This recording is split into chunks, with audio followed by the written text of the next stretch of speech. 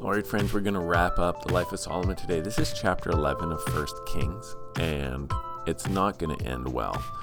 And we're transitioning out of the life of Solomon into the king's regular narrative, which is to go from king to king to king, from the northern kingdom to the southern kingdom and back again, depending on who's reigning and who's dying and who's living. And the end of Solomon's reign is going to start this. And so just a few things to note. We're going to be talking about Solomon's wives. We're also going to be talking about Solomon's adversaries. We're going to have a report of adversaries that the Lord had raised up for Solomon to kind of chastise him for his unfaithfulness.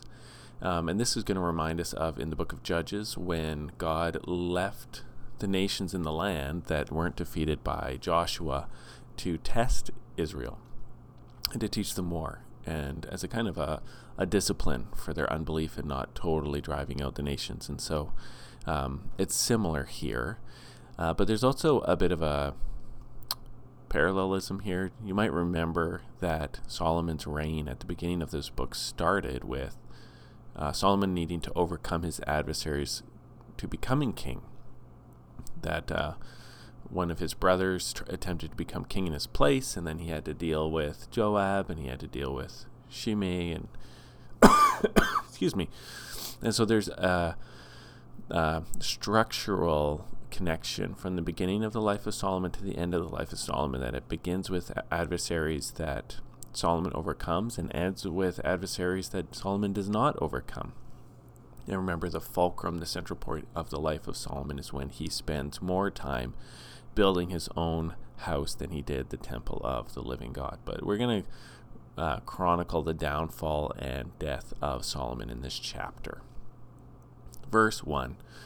Now Solomon loved many foreign women, along with the daughter of Pharaoh, Moabite, Ammonite, Edomite, Sidonian, and Hittite women, from the nations concerning which the Lord had said to the people of Israel, You shall not enter into marriage with them, neither shall they with you, for surely they will turn your heart away after their gods.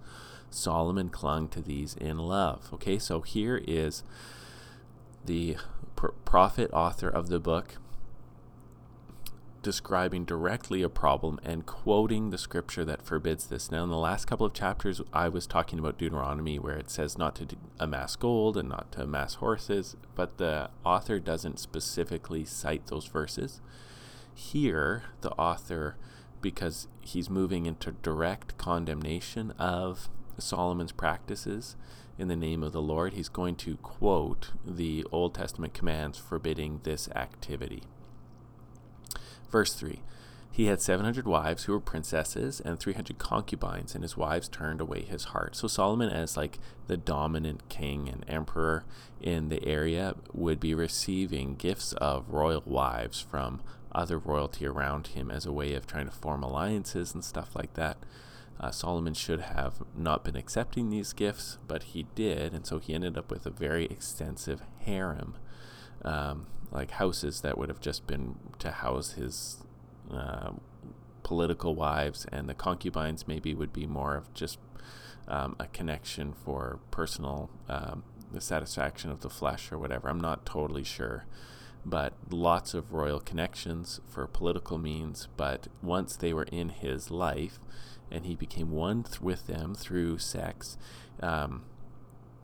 he failed to convert them to the worship of Yahweh, like the Queen of Sheba did. Instead, they converted him to the worship of their foreign gods. Verse 4, and when Solomon was old, his wives turned away his heart after other gods, and his heart was not wholly true to the Lord his God, as was the heart of David his father. Now, remember, this triggers the warning of God that he talked to David about, and he also talked to Solomon about, that they needed to stay faithful to God in order to enjoy the promises and the mercies of God as a nation. So this is triggering that warning. Don't let your heart turn away from me, or else they'll be disciplined. Verse 5, for Solomon went after Ashtoreth, the goddess of the Sidonians, and Milcom, the abomination of the Ammonites. The author can't even call him a god, just calls him an abomination. So Solomon did what was evil in the sight of the Lord, and did not wholly follow the Lord, as David his father had done. Then Solomon built a high place for Chemosh, the abomination of Moab, and Molech, the abomination of the Ammonites, on the mountain east of Jerusalem. And so he did for all his foreign wives who made offerings and sacrifices to their gods. So what it sounds like here, it's not claiming that Solomon has totally abandoned the faith.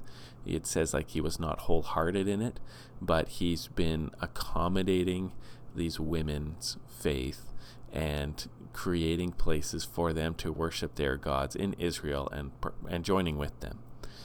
So he's got this massively divided heart, which is going to lead to a massively divided kingdom with the northern kingdom separating from the southern kingdom and civil war in between the two. And that divide starts in the king's heart. Divided loyalty to the gods, divided nations, and divided men. A united heart serving the Lord, united nation. That's what the theme is here.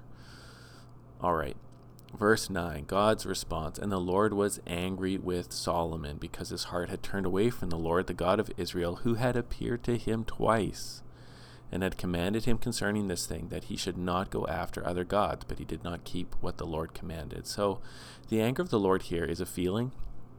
We get our experiences of anger to imitate God's experience of anger, but when it doesn't mean it's an out of control anger. God is always in control of all of his feelings, whatever they're described or however they're described in the scriptures. So God feels rejected, God feels wronged here, and God is going to act with righteousness and justice against the wrong he is suffering. His covenant with Solomon has been broken, and God is going to respond with justice. And that's what anger means. For God, it's not just like a feeling where your brain turns off and you start hitting things. It means for him that he is suffering an injustice, and he's going to respond with justice. He's going to reject the wrongdoing here. And that's what anger means theologically. When God is experiencing it, he is choosing to reject something that is wrong is happening. He's going to deal with it. Verse 11, therefore the Lord said to Solomon, since this has been your practice, and you've not kept my covenant, my statutes that I've commanded you, I will surely tear the kingdom from you and will give it to your servant. Yet for the sake of David your father, I will not do it in your days, but I will tear it out of the hand of your son. However, I will not tear away all the kingdom, but I will give one tribe to your son, for the sake of David my servant, and for the sake of Jerusalem that I have chosen. All right, so this is the third communication to Solomon that's going on, and this is a rejection communication. He's acknowledging that Solomon really has turned away. And it's interesting, we don't hear Solomon's response. We don't hear contrition. We don't hear repentance. We don't hear grieving. And so that would be a sign that Solomon's heart isn't broken by this prophetic communication from the Lord. Instead, what we have here is God revealing his plan. He's going to take the kingdom away from David, but he's made this promise to David that one of his children is going to sit on the throne forever. And so he's going to tear away 10 tribes and leave David's descendant including the holy city, Jerusalem. So God is finding the way here to do justice and maintain faithfulness to his promise. And this is God's challenge, so to speak, though God finds nothing ultimately challenging. His challenge in dealing with an unfaithful people is finding the way to reject sin, which is worthy of rejection, while fulfilling the promises that God has given. There's some promises that are completely conditional promises that people have to do their end of the bargain in order for God to be required to do his, but there are some promises that God has made unilaterally. His decision to bless the world through Abraham was a promise that God swore by himself to fulfill. And with David as well, he's made this promise that one of David's sons is going to sit on the throne, and so he chooses to be faithful to his own promises while executing the covenant punishments. Verse 14, the Lord raised up an adversary against Solomon, Hadad the Edomite, who was of the royal house of Edom. For when David was in Edom, and Joab the commander of the army went up to bury the slain, he struck down every male in Edom. For Joab and all Israel remained there 6 months until they cut off every male from Edom. So this adversary was sown sometime later. There were some commands in Deuteronomy about doing this kind of thing when you're having foreign wars, about cutting off the males.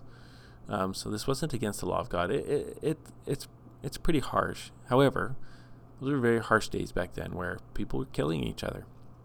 And so to cut off the males would weaken them militarily so that there could be some peace for a generation or so. Not good, not something anyone would enjoy, not going to be part of the new heavens and the new earth, but part of Israelite warfare and the rule of God over warfare at that time. But Hadad fled to Egypt together with certain Edomites of his father's servants, Hadad still being a little child. They set out from Midian and came to Paran, and took men with them from Paran, and came to Egypt, to Pharaoh the king of Egypt, who gave him a house and assigned him an allowance of food and gave him land. And Hadad found great favor in the sight of Pharaoh, so that he gave him in marriage the sister of his own wife, the sister of Tahpenes, the queen. And the sister of Tahpenes bore him Genubath his son, whom Tahpenes weaned in Pharaoh's house. And Genubath was in Pharaoh's house among the sons of Pharaoh. But when Hadad heard in Egypt that David slept with his fathers, and that Joab the commander of the army was dead, Hadad said to Pharaoh, "Let me depart, that I may go to my own country." But Pharaoh said to him, "What have you lacked with me, that you are now seeking to go to your own country?" And he said, "Only let me depart." So we have the story of this adversary named Hadad, who actually had gone back to Edom even once David had died. So this is like chapters ago in the actual story. But if you listen carefully, this sounds like a new Moses. This sounds like the Moses story where Moses has fled a killing, except he's gone to Egypt. They were killing the babies, and Moses ended up in Pharaoh's household, being raised by Pharaoh, and then coming into the Promised Land. This is what it sounds like. It's kind of a far echo, but somebody who fled being killed by David went into Pharaoh's household, was raised by Pharaoh, had his own children raised by Pharaoh, and then is now coming back to the Middle East on mission there. And it's on mission under God, not really. I mean, God raised him up. It's not like God is leading this guy, but God's allowed this to happen. And so I wonder if the connection is, in the previous chapter was talking about Solomon getting horses from Egypt and Solomon getting a wife from Egypt. And you almost wonder, God's saying, I told you not to go back to Egypt. So if you're going to get wives and horses from Egypt, why don't I also supply for you an adversary from Egypt? If you want to go back to Egypt, I can raise up for you an adversary from Egypt. I wonder if that's kind of a theme going on here. Verse 23, God also raised up an adversary to him, Rezin, the son of Eliada, who had fled from his master Hadadezer, king of Zobah. I don't know where those places are. And he gathered men about him and became leader of a marauding band after the killing by David, and they went to Damascus and lived there and made him king in Damascus.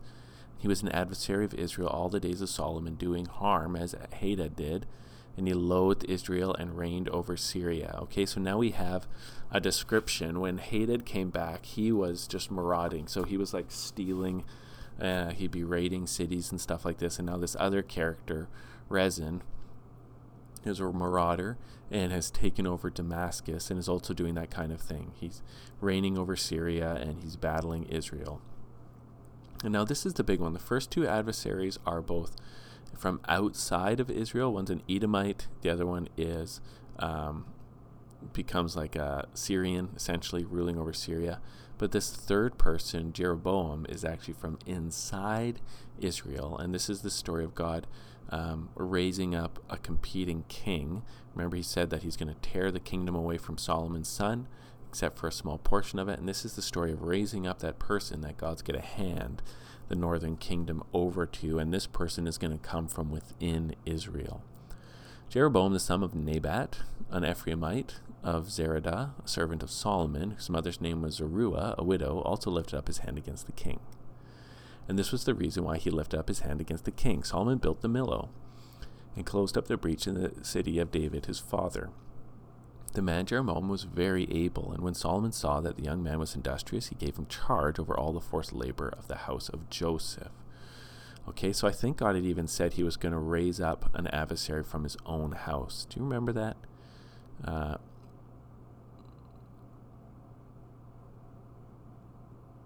I'm just looking back here. Forgive me for the break. Yes. I don't remember if he said he was going to. Oh yeah, I will give it to your servant. There it is, verse 11. I will tear the kingdom away and give it to your servant. So it's like, oh, that's interesting. I give it to a servant. So what kind of servant? Well, it's Jeroboam. That's who he's talking about. So he's this industrious guy who gets promoted in Solomon's workforce because he's really good at stuff. He gets set over the forced labor of the house of Joseph. Verse 29. And at that time, when Jeroboam went out of Jerusalem, the prophet Ahijah the Shilonite found him on the road. Now Ahijah had dressed himself in a new garment, and the two of them were alone in the open country. Now we're being introduced to prophets again. Prophets haven't really appeared for a while in this story, since like Nathan, I think. But prophets are going to be the hand through whom God rules over the kings in the rest of this story. God is going to elevate the prophets as the men who go and raise up or tear down kingdoms in the name of the Lord, and they're going to contend with the kings. And in the good times between David and Solomon, God talked directly to these kings. That was normal. Sometimes he rebuked them, like Nathan had to rebuke David. But now we're going to see the prophets really being God's mouthpiece, ruling over the kings, and especially Elijah and Elisha are going to become the centerpiece of this whole book. The book of 1st and 2nd Kings revolves around the lives of Elijah and Elisha and their dealings, and really just saying that, God reigns over the kings of Israel. That's the point of that organization of the book. But we're being reintroduced to prophets ruling over the kingdoms by appointing and tearing down kingdoms. Verse 30, then Ahijah laid hold of the new garment that was on him and tore it into 12 pieces. And he said to Jeroboam, take for yourself 10 pieces, for thus says the Lord, the God of Israel, behold, I am about to tear the kingdom from the hand of Solomon and I will give you 10 tribes. But he shall have one tribe for the sake of my servant David and for the sake of Jerusalem, the city that I've chosen out of all the tribes of Israel. Let's pause there for a sec. Interestingly, there are 12 pieces, 10 go to Jeroboam, 1 goes to Solomon. It's like, where's the last one? And I think what goes on is that technically Solomon's going to retain, or Solomon's descendants are going to retain Judah, but Benjamin is within Judah. So Benjamin kind of goes with Judah. I think that's how I understand it. Verse 33, because he has forsaken me and worshipped Ashtoreth, the goddess of the Sidonians, Chemosh, the god of Moab, Milcom, the god of the Ammonites, and they have not walked in my ways, doing what is right in my sight, and keep my statutes and my rules, as David his father did. Nevertheless, I will not take the whole kingdom out of his hand, but I will make him ruler all the days of his life, for the sake of David my servant, whom I chose, who kept my commandments and my statutes. But I will take the kingdom out of his son's hand, and will give it to you, 10 tribes. Yet to his son I will give 1 tribe, that David my servant may always have a lamp before me in Jerusalem, the city where I've chosen to put my name. So that's, again, the explanation of why at least 1 tribe stays behind. God feels obligated, or God has a point to make in keeping his promise that he's going to be faithful to David by keeping a small kingdom going. Verse 37, I will take you, and you shall reign over all that your soul desires, and you shall be king over Israel. And if you will listen to all that I command you, and will walk in my ways, and do what is right in my eyes, by keeping my statutes and my commandments, as David my servant did, I will be with you, and will build you a sure house as I built for David. And I will give Israel to you. Okay, so this is an amazing promise. When I'm reading this, I'm like, when you think about the story of the Bible, you think, well, David is special and Solomon's special. These kings are special, but God was willing to have that same kind of relationship with Jeroboam.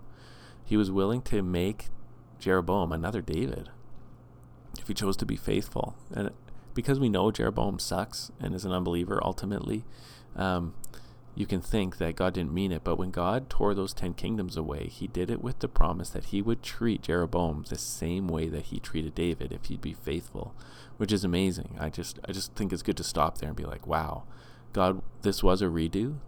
Could have been a redo. The northern kingdom could have been as great as united Israel in the days of David if Jeroboam had had the faith to walk it out. Verse 39, and I will afflict the offspring of David because of this, but not forever. So that's the last of God talking, but not forever. And interestingly, like ultimately, God has in mind that he's going to set Jesus on the throne of all of Israel through his death and resurrection. So David is going to be, David's offsprings are going to be afflicted because of Solomon. So they're going to be restricted to just be ruling over Jerusalem. But there is going to be a day when that punishment ends, and ultimately it does end through the Lord Jesus Christ. There is no united Israel after this. There's there is Judah, but there's no united Israel with all the tribes. But when it says, but not forever, I think ultimately that's thinking about Christ, who becomes the king over Israel for all time and unites all people into himself. Verse 40, Solomon sought therefore to kill Jeroboam, but Jeroboam arose and fled into Egypt, to Shishak, king of Egypt, and was in Egypt until the death of Solomon. So again, this return to Egypt thing going on, so that out of Egypt is coming trouble. Solomon thought out of Egypt is coming a wife and coming my greatness with the horses, but actually out of Egypt is coming trouble for the kingdom, because God told him not to do that, and they still did it. Verse 41, now the rest of the acts of Solomon, all that he did, and his wisdom, are they not written in the book of the acts of Solomon? In the time that Solomon reigned in Jerusalem over all Israel was 40 years. And Solomon slept with his fathers and was buried in the city of David his father, and Rehoboam his son reigned in his place. Okay, so at the end of chapter 11, we get this summary statement that's going to become very familiar to us throughout this book, where whenever a king dies, they're going to kind of quote the source that they've selectively taken material out of for this book. There was another book called the Books of the Acts of Solomon. Yeah, maybe that's partially where his Proverbs were written down and we have our collection from. But this is going to be the habit of the writer, the prophet. He's going to say, this is where I'm. There's more stuff to say about Solomon. I've collected some of his life for the book I'm writing here. And then they're going to say how long they reigned for, and that they slept with their fathers, and then who reigned in their place. And that ends chapter 11, which ends the life of Solomon, which ends the whole first act of the book. The life of Solomon and God being faithful to the son of David, but the son of David not being faithful to the Lord, and setting up the rest of the book of Kings, which is going to be the story of the divided nations and how they were interacted with the prophets. And sometimes they were okay, mostly, almost exclusively, the southern kingdom having good kings. But there's going to be a lot of war, a lot of battle, and God wrestling with the kingdoms over generations as he's punishing them for their unbelief and trying to stay faithful to his promises to David in this book. All right, be blessed, children of God, and thank goodness for the King Jesus, who unites people from every tribe and tongue into his one kingdom, not just the northern kingdom or the southern kingdom of Israel, but people from every tribe and tongue throughout the entire world will be united in the King, Christ Jesus, the true Solomon, the true son of David, who is the one who fulfills all of God's promises. All of God's promises are yes and amen in Jesus, including the ones we just heard, that the kingdom of David would be afflicted, but not forever. That promise is fulfilled in the Lord Jesus Christ.